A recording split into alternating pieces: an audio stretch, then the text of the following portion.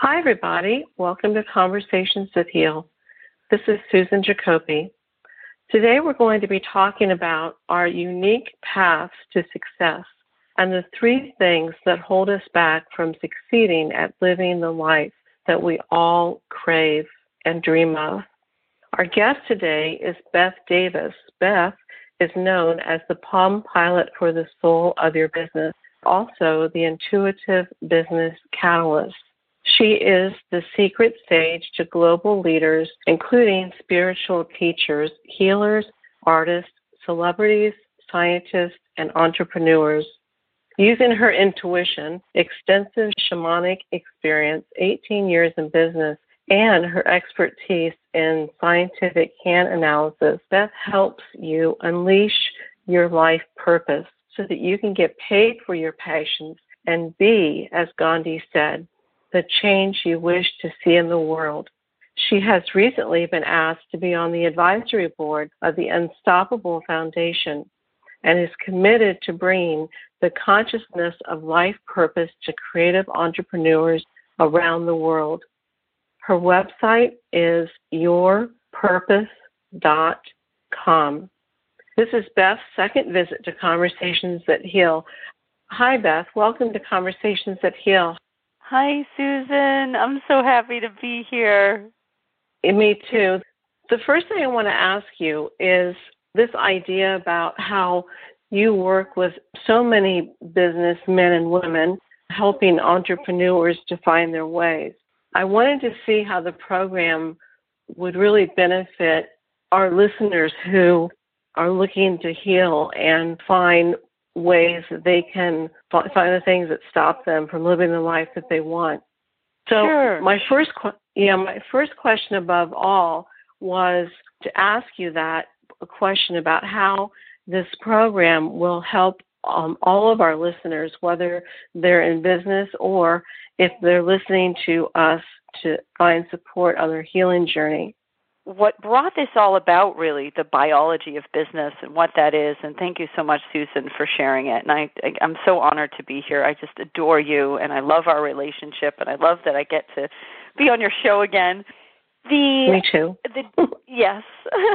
I can feel you smiling through the phone. The genesis for this was really, I have been teaching scientific hand analysis since the early 2000s. So over 15 years, I've been using the map in the palms of our hands to help people understand their own unique design, the way that they make decisions, the way a person feels about things, the needs that they have, right? To really understand the self, not from a predictive way. I don't do any fortune telling or any of that. This is a biometric tool for understanding yourself. And while I've been very successful in my business, in my personal life, I took things for granted. And my marriage started to get wobbly. And then, as you know, I went through breast cancer. And all of this returned me to a system in the hands that I'd been using in my business but had, in a sense, forgotten about in my personal life. And that's the chakra system.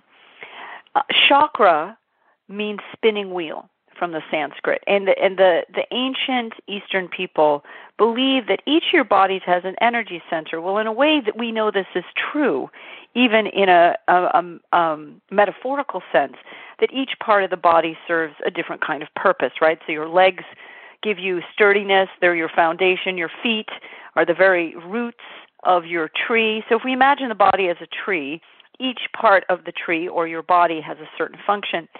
And years ago, I had been introduced to Carolyn Mace, who wrote Anatomy of the Spirit. And in that book, she talked about how she was able to help many of her clients engage in a real healing journey by paying attention to their body as a teacher. And when I read that book back in the late 90s, I thought, I'm going to apply this to my business. So very quietly, out of sight, I built this system for myself. As I continued to learn hand analysis, I found out, much to my delight, that this chakra system of the body is mapped out in your hands.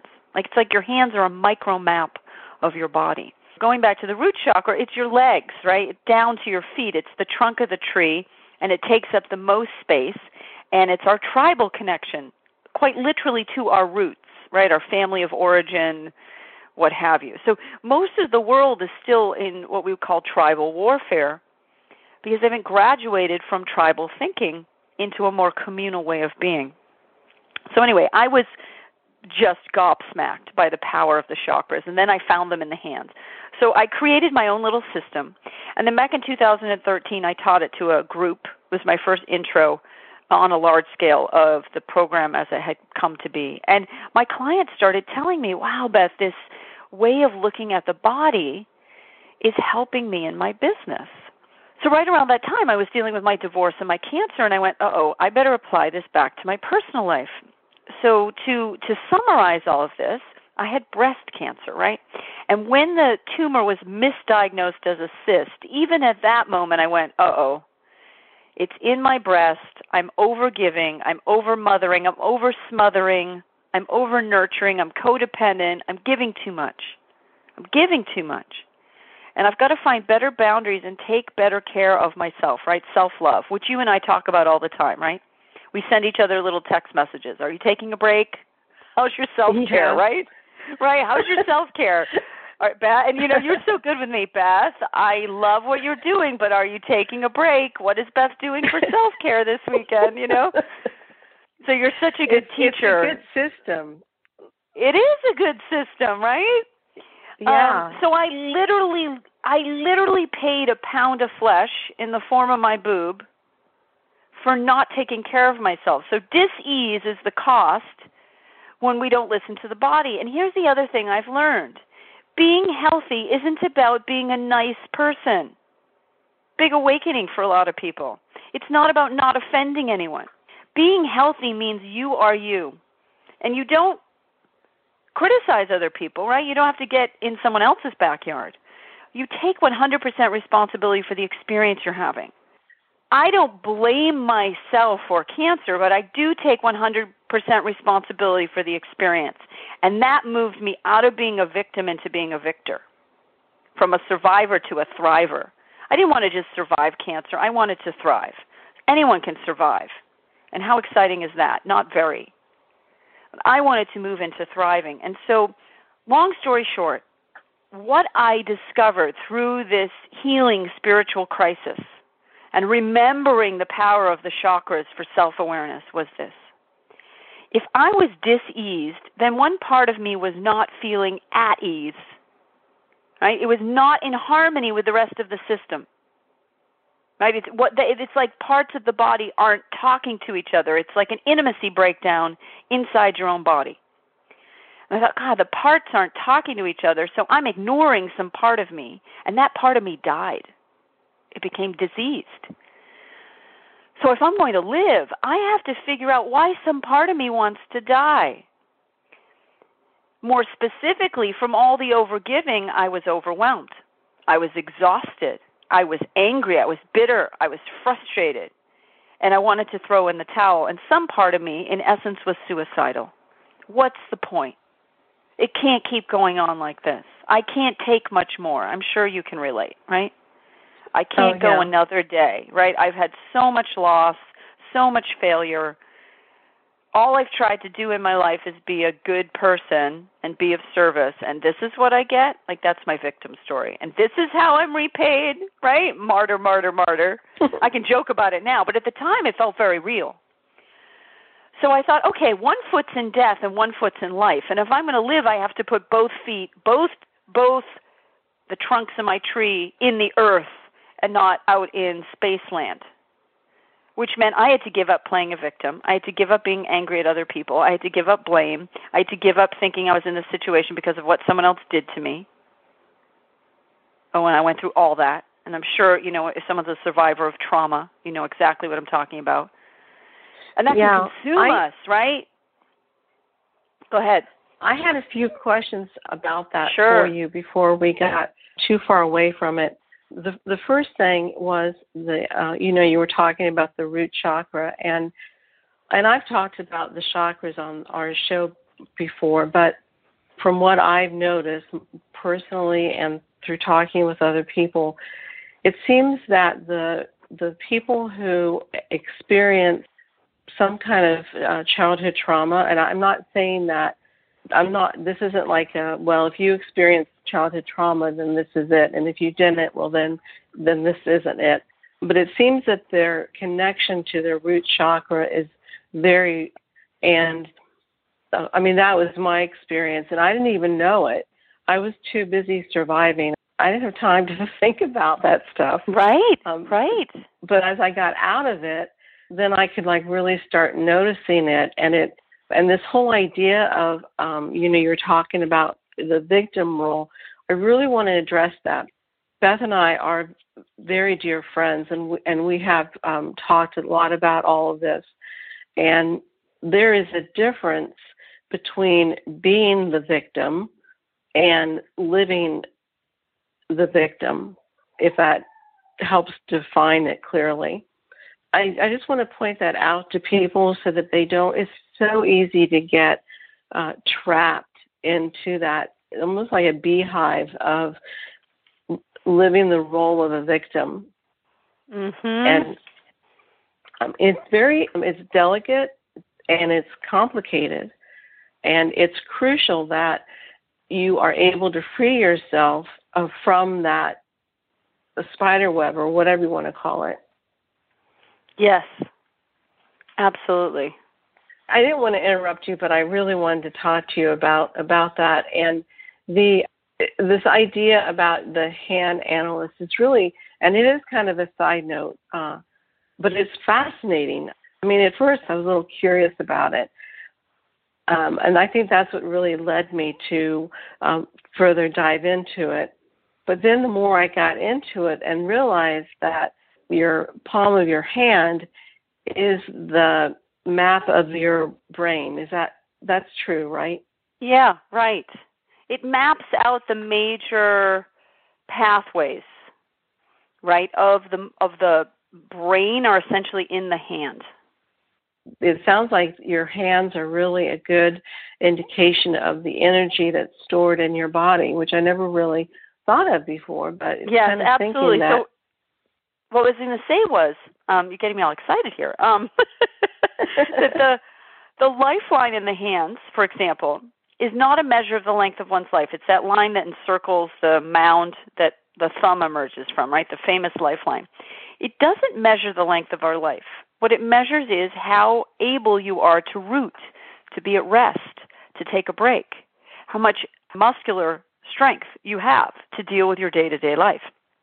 And so the quality of the lifeline tells me how someone manages their energy on a day-to-day basis in their physical body. And it also tells me about their family relationships and how well they manage a team. So someone with a very strong lifeline will tend towards sports, right? They will tend to be able to just take a break.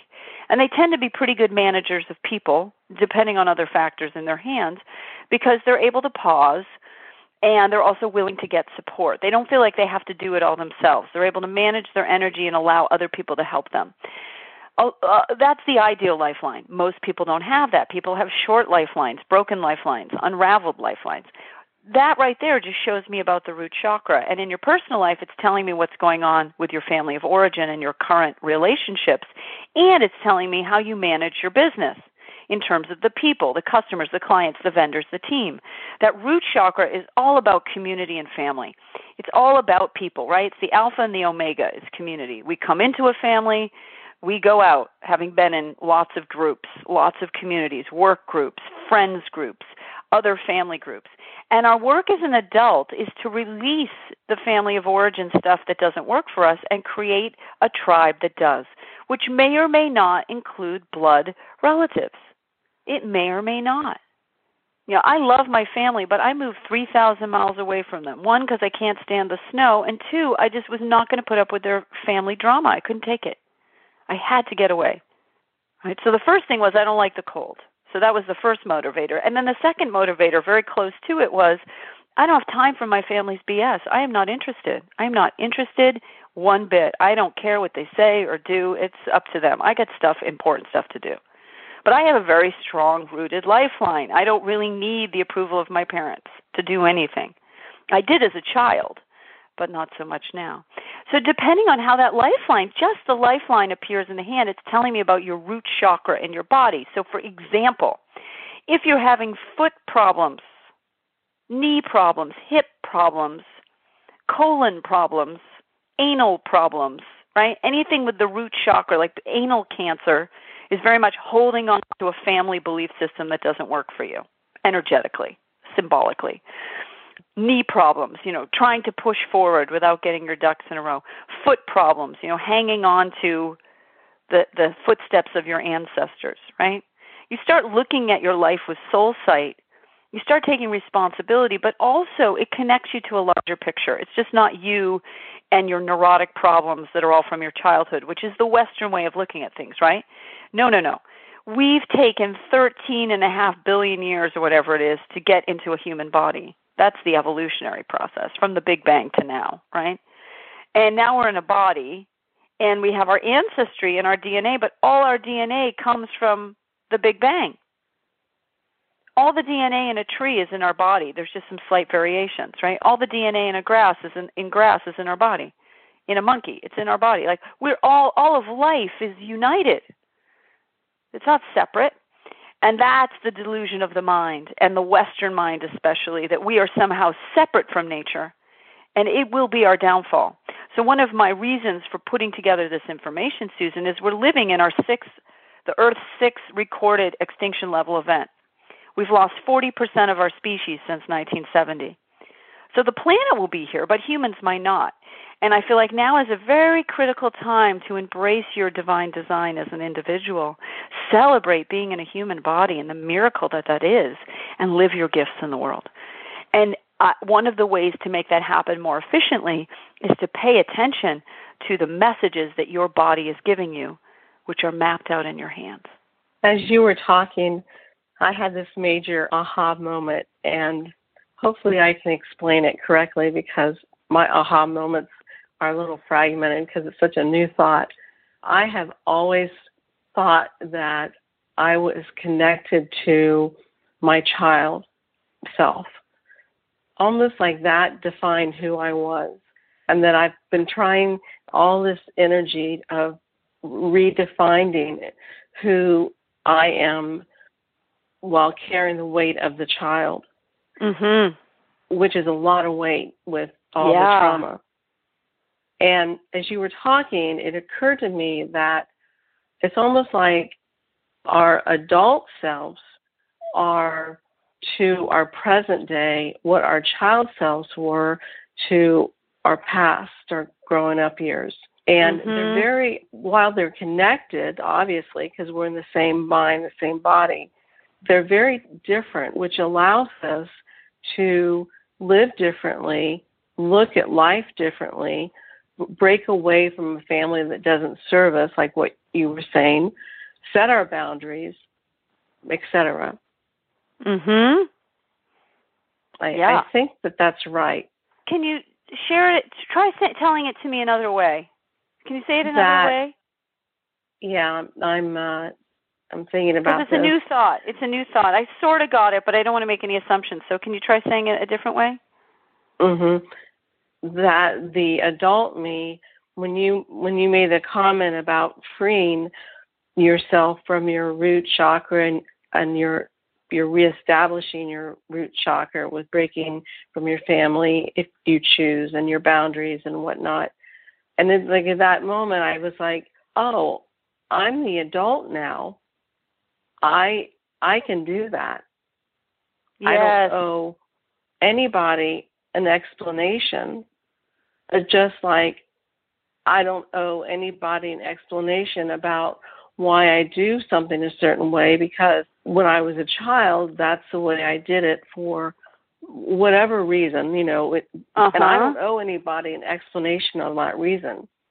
No, you don't. You sure don't. I hope our listeners are able to follow what I was saying. I think so. I followed it. Yeah, there's this incredible freedom that becomes available to us. Here's the thing. People say they want to be free, but free doesn't mean being a rebellious teenager and just doing whatever you want all the time and just slacking off. There's no soul satisfaction in that. We're designed to work. We're designed to contribute. We're designed to maximize our potential and our mastery. And when we take full responsibility for our lives, that's when we start to experience real freedom. However, with responsibility comes being the sole owner of your decisions, right? You can't place them off on anyone, right? They're yours. Right. Over the years, I've had, family members and friends. Fortunately, this doesn't happen so much with clients, but people saying, well, you said da-da-da-da-da, and I say, excuse me, you asked for my opinion, and I shared it, and you liked some of what I shared, and you adopted it. That's your choice. I'm not responsible for that. I'm not responsible for that. You do what you do with what you do. People can tell me a million different things. At the end of the day, I'm going to make the decision about what information I'm going to take in and what information I'm going to just delete or reject or not use. The real freedom is, all my choices are mine, the good, the bad, and the ugly. And it becomes a lot easier when we listen to our body. Now, I was having symptoms of that breast cancer back in 2007, and I had like an itchy nipple, right? And I remember thinking, isn't that a sign of cancer? Like that went through my head like at least 30 times, right? And I never went and got it checked because I had a belief, I don't know, that doesn't apply to me. But my body was telling me, you're not happy in your marriage and your husband isn't happy either, which we could do a whole call on that. But essentially, I was one of those people who married someone being pretty naive about relationships, intimate relationships. My parents had gotten divorced when I was a teen. They were never really intimate. I didn't really have any modeling about how to do it, except from what I saw in the movies, which never made any sense to me. Anyway, that seemed foolish, right? I was like, it doesn't make sense. Like they go off into the sunset, but then what happens after they go off into the sunset? What happens for the next 40 years, right? So I didn't really have modeling. And I don't blame them. Like they were doing the best they could, but I didn't have modeling. And so when I met my husband, he was the funniest person I'd ever met. He totally got me. It was like he could read my thoughts. We loved hanging out together. We would laugh so hard we would cry. We had similar view on the world. We loved nature. We both were entrepreneurs. We looked good together. And I think that was the thing. Like we looked good to each other across the room, but when we actually got really close, we didn't really click in a chemistry way. And because I was naive, I thought, well, this will get better, right? Like everything improves with practice. I didn't know. I was like, I love this guy. He's great. But it never improved, right? I now know that chemistry is sort of there or it isn't, and you can't, it's like one of those things that nature decides, and if you're there, if it's there, good for you, lucky for you, right? And so definitely don't bypass the chemistry. I say this to all women. Do not rationalize if the chemistry isn't there, it's not going to come later. Don't kid yourself because then somebody's going to have an affair, right? Right. So in our marriage, I don't really know how it all fell out, except we weren't intimate in a married sense. We were roommates. We were best friends. Now, my ex-husband might be pissed off if he heard me saying this, but I think he would admit it's true. And we didn't just sit down and have that conversation consciously, and that's really my only regret because I still adore him.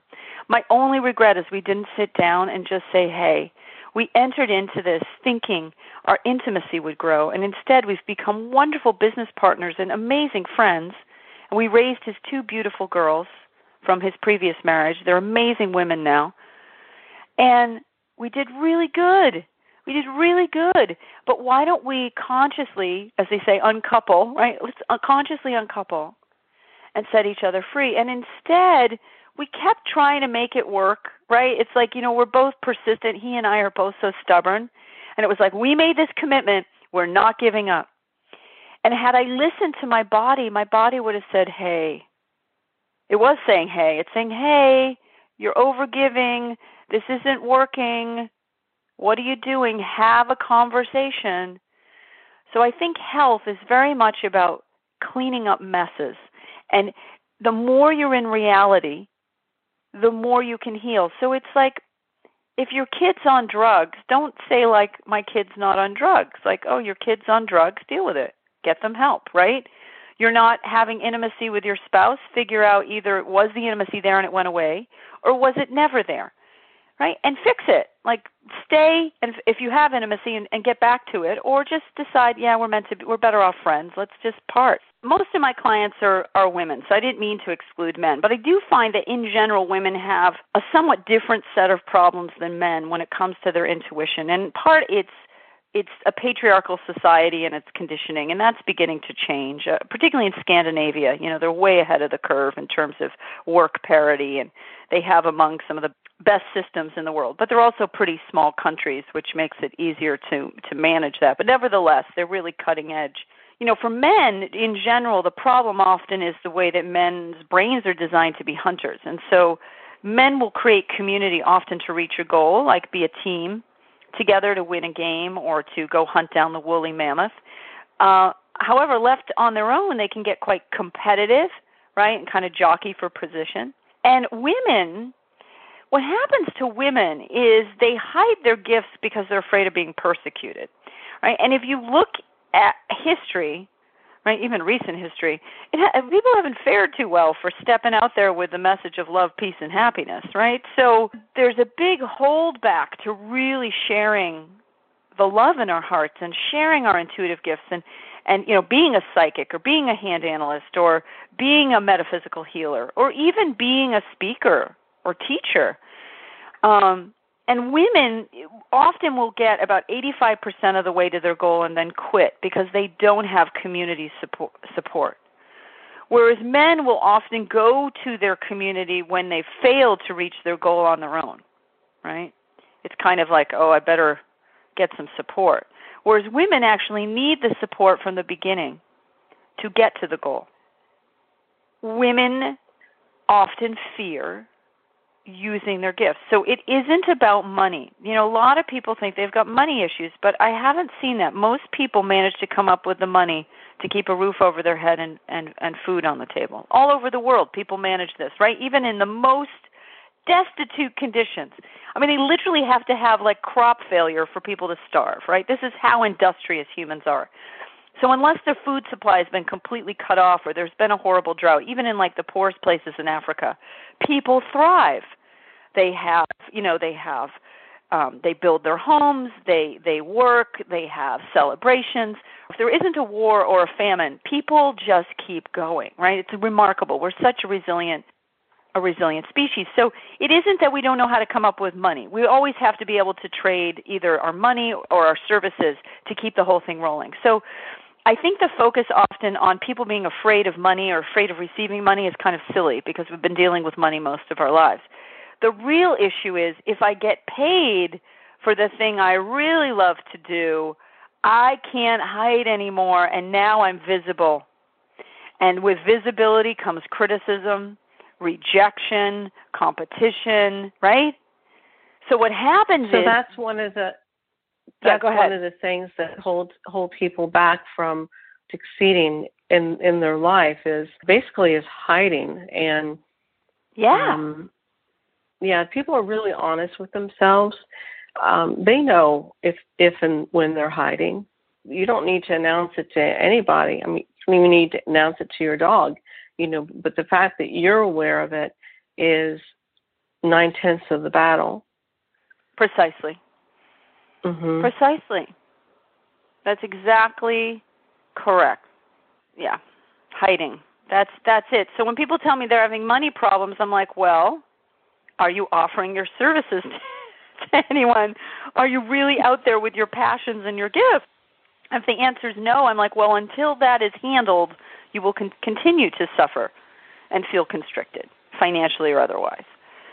Because you can't have it both ways. You can't hide and then prosper. And it is a risk to be visible. I'm not suggesting it isn't a risk, but it's way more exciting than sitting back. I mean, I have people giving me feedback all the time.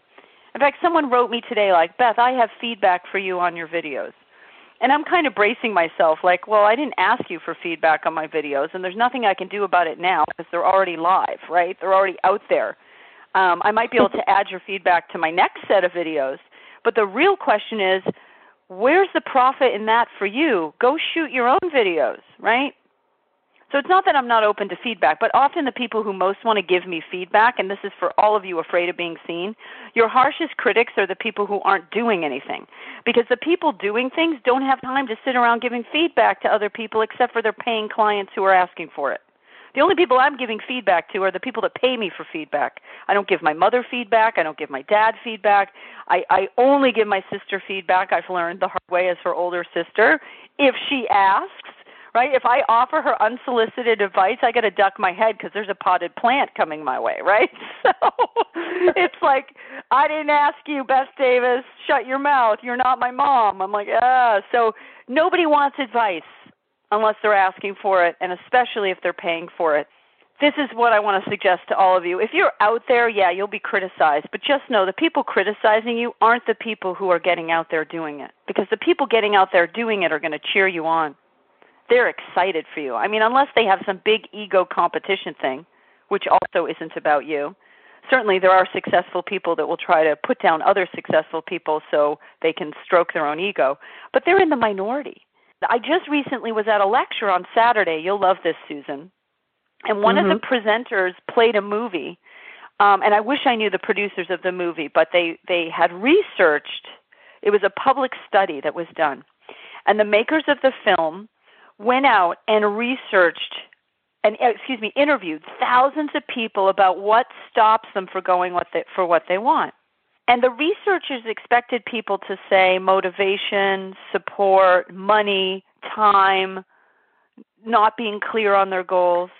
And guess what? It was none of those things. Fear. Always fear. Always fear. And what's crazy is you don't get to the confidence unless you move through the fear. So when I'm really afraid, I write up a little mantra, right, like in the present tense, and it says something like, I, Baeth Davis, on September 30th, 2016, have achieved my fitness goal of being able to stay in bridge pose in yoga for 1 minute without shaking. So be it, right? And I read it over and over and over and over. Right? Or maybe you're afraid of doing the headstand in yoga or the handstand, whatever it is, right? The bridge for me is a little scary because your neck is all the way back and totally exposed, right? It's a very exposing posture. So I'm just using that tiny little example. Maybe you want to enroll 10 people in your coaching program, or you want to improve your dental office because you're a dentist. Whatever your thing is, when you have that like mantra statement of success and you write it in present tense, when I'm really nervous and afraid of something new that I'm going to try, because it's the new things that are scary, but then it's doing new things and behaving in new ways that makes us successful, right? I read it over and over and over. That can also be applied to our personal life. You know, someone's like, well, I don't have a business, you know. Well, right. You have the business of living. Yes, you do. Your life is your business. Yeah. Right? Your life is your business. Exactly. And I mean, that's kind of interesting metaphor, you know, if you look at your life like a business and, you know, how many customers are coming in, or how well are you serving yourself or others? Kind of an interesting little comparison. Now, you said there were 3 things that hold us back. The first one, I'm assuming, is fear. What are the other 2 that you have found that hold people back? Here's the things I see that hold people back. So one is fear, right? Being afraid to admit to your gifts, right? 2 is not getting paid for those gifts. Right? Just simply not using your creativity in the world. No one at this point in history should be doing a job they don't like. It's absurd. It's completely unnecessary. We're completely supported at this point in history to live our life purpose. Everything's available for us. Everything's available for us in the Western world. Right? We have so much opportunity. We really have no excuse. And then the third thing is, and this is really, really key, is that we've got to stop trying to make things happen. What's happening is most of us are going out there and initiating based on some good idea we've had, right? You and I have both done this, right? Oh, I have this idea. And we spend money and time and designing graphics and sending out flyers, and then we realize no one asked for this. It was just an idea. So when I say stop trying to make things happen, what I'm suggesting to people is sit in the discomfort of waiting. What if you really trusted that life would bring it to you if you stopped trying to fill in all the space? When we wait in a place of trusting expectancy, life will bring us opportunities, and then we can pick and choose which ones we then want to get behind and make happen. The problem is most people don't trust that if they wait, anything will happen. They're superstitious that if I don't do something, nothing will happen, right? So you see women chasing after men, for example, in the dating world, which just doesn't work most of the time. It does with a few men. Some men actually have to be chased. There's certain men that have to be invited into a relationship, and they're the guys you can propose to, and it's totally appropriate. They're about 23% of the population. All the other guys who are into women, like there's no point in doing anything. Like literally you don't have to do a thing. If they like you, they will call you. If they don't like you, you'll never hear from them again. It's very simple, right? So people are always trying to make stuff happen, and you don't need to. Yeah. Stop trying to make it happen. Yeah. It's interesting how much the business world and the personal world compare, because when you made that comment about how you give people what you think they want, and then they don't want it. Right, well, and they don't want it. It reminded me about, and I've done this too, and the only reason I'm using this example is because we just talked about it, about when you mentioned your sister, about giving her advice that she didn't ask for. She hates that.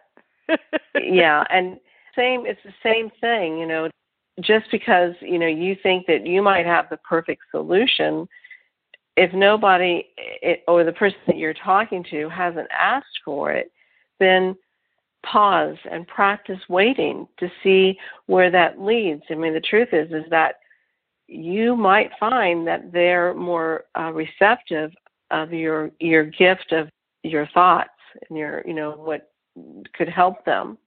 Right. So it's just interesting to me about, and you were talking about the, I can't remember exactly what it was, but I immediately thought about judgments and how we judge ourselves and how that stops us from basically living our life, or, you know, starting up our business, whatever it is. Judgments, I wish we could just get rid of them off the board, out of our brains completely. Wouldn't that be lovely? Yeah. Right? Yeah. Make life a lot easier, but it would probably be one other thing. You know, you get rid of the bees, you've destroyed the whole ecosystem. So who knows? That's right. You know, That's right. Let me just kind of ask you a few questions so that the listeners can get to know you like I've had the pleasure of getting to know. What would you say is the best advice you've ever received? The best advice I've ever received. Wow, that's such a great question. I think the best advice I've ever received is this. Try it out for a week, and if you don't like it, you can always go back to the old way. But try the new way. Just try it for a week, see what happens. And so I decided to do that with my life's purpose. How do you get your ideas to come up with these programs, like in 2013 with your chakra program, which, interestingly enough, was when I really noticed you, and that was the first program I signed up with you. But where do you get these ideas? You sound like, you know, you just have so many ideas and so much energy to offer. You know, someone who may not have that much to give or have as limit themselves to their ideas. Where do you draw your inspiration from? Well, I think it's part of my design. You know, that's one of the things with the biology of business is I want to show people that the way they create is unique to them. I don't expect people to create the way I do. I have in my design the innovator and the systems person. Innovation of systems is part of my design. And so I'm kind of a systems junkie. You know, I love systems, metaphysical systems, right? So I've studied human design, the Enneagram, astrology, hand analysis, tarot, eye reading, you name it, right? I've got books on my shelf. So chakra system, right? So for me, I'm a systems junkie, and I have used my love of systems to help people understand the system in their life. Because when you understand that life is a unified system, you become much more integrated. And that's part of the vision I'm bringing to humanity. Now, someone else's design might be that they need to be a professional painter, and they paint their visions and sell those visions to clients who collect their art, right? Your unique genius in your design might be shifting global consciousness, like you're here to do, Susan, right? And helping adult survivors of trauma move from surviving to thriving by healing their trauma and then awakening other people so that they can heal from their trauma. Because the more people that awaken from trauma, of course, the more we shift the consciousness and less children get traumatized. Right? So it's consciousness, right? When people are traumatizing another human being, they're deeply unconscious and wounded, and they're somehow doing that to get some kind of internal need met, right? They get some kind of fix from traumatizing another human being. So as we heal from our need to feed our addiction for causing suffering, right? People are addicted to revenge. They're addicted to violence. That gives them a rush. As sick as that is, right? The person who molests a child, that's their form of love, as twisted as it is. So as we heal as adults, we break the pattern, right? So that's what I see you doing in your design. You're here to break the pattern, right? For the tribe, for the collective. You are here to help in your lifetime break the cycle of trauma and abuse, right? So we all have our unique things. So how do I come up with this? I don't know. What happens is over many, many years of studying these systems and then teaching them, it's the teaching that's the key part, right? Because as I teach it, I connect more dots for my students. So we all have our unique What things. I hear is that you are very aware of your thought process, your feeling process, and your action process. Right. And I talk a lot about awareness on this show, and you're a prime example of how that benefits us. It can benefit any listener who tries that on and see how it fits. Mm-hmm. I would encourage the listeners to practice being present. And, even though we learn by interpreting the way that we hear it, could shift your awareness a little bit to shift the way that you live your life. I'm not talking about like a major earthquake. It's just a new awareness to practice so that you can try on someone else's mindset who clearly has devoted a lot of time and energy and money into living this lifestyle. I mean, I seriously doubt that, Beth, you just automatically became this wonderful woman that you are. No, I mean, it's interesting. When I was a kid, I was a really happy kid. And then I was a really obnoxious teenager. And then I was a really depressed 20-year-old, kind of negative and, entitled and grumpy. And then into my 30s, I went to India. That kind of woke me up. In my late 20s, I spent like 4 months in India. That kicked my butt. And Nepal. And I saw, that I had really no problems to speak of. But that the people there were so much happier than me. I was like, this is weird. Like, these people live in squalor, according to me, but they're happy. So that's one of the things with India, for example, is there's a lot of poverty by our standards, but how are we measuring prosperity, right? And I think more and more prosperity is measured by happiness. So that was a big wake-up call. And then I came back and dove into my spiritual training after that trip to India, and it led to discovering scientific hand analysis, and it led to now being 18 years in business, and now bringing the ancient teachings of India through the hands, right, into my modern-day business world. And, I do stuff that people, if the timing isn't right for them, they think I'm a weirdo or a freak. But when the timing's right, people really, they're ready for it, but you got to be ready for it.